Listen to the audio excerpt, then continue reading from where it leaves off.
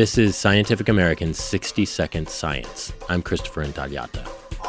Antarctica is known for its great expanses of white, and not just snow. If it's fresh, it can either be still white or pinkish, and eventually it all turns brown, muddy brown. Stef Bokhorst is an ecologist at Vrije University in Amsterdam, and the initially white stuff he is talking about is penguin poop. The first thing you notice of it is the smell. Basically, you're squishing through puddles of what you first think is mud, but it's actually just poo.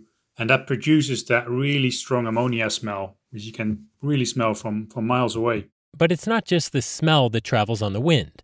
Ammonia contains nitrogen, a valuable fertilizer, so the winds carry nourishment to nearby mosses and lichens. And that in turn supports teeming communities of the largest fully terrestrial animals in Antarctica, invertebrates like springtails and mites.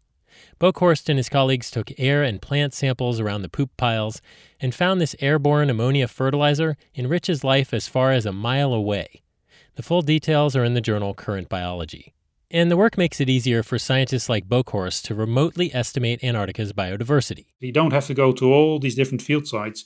You can actually basically sit at home, take these pictures with the satellites, and then get an idea of where the highest biodiversity should be along the peninsula. Of course, doctors have long taken a stool sample to get medical information about a patient, and now ecologists will be able to use imagery to track feces and predict its beneficial effects at the bottom of the world. In short, don't poo-poo the poo. Thanks for listening. For Scientific American's 60-Second Science, I'm Christopher Intagliata.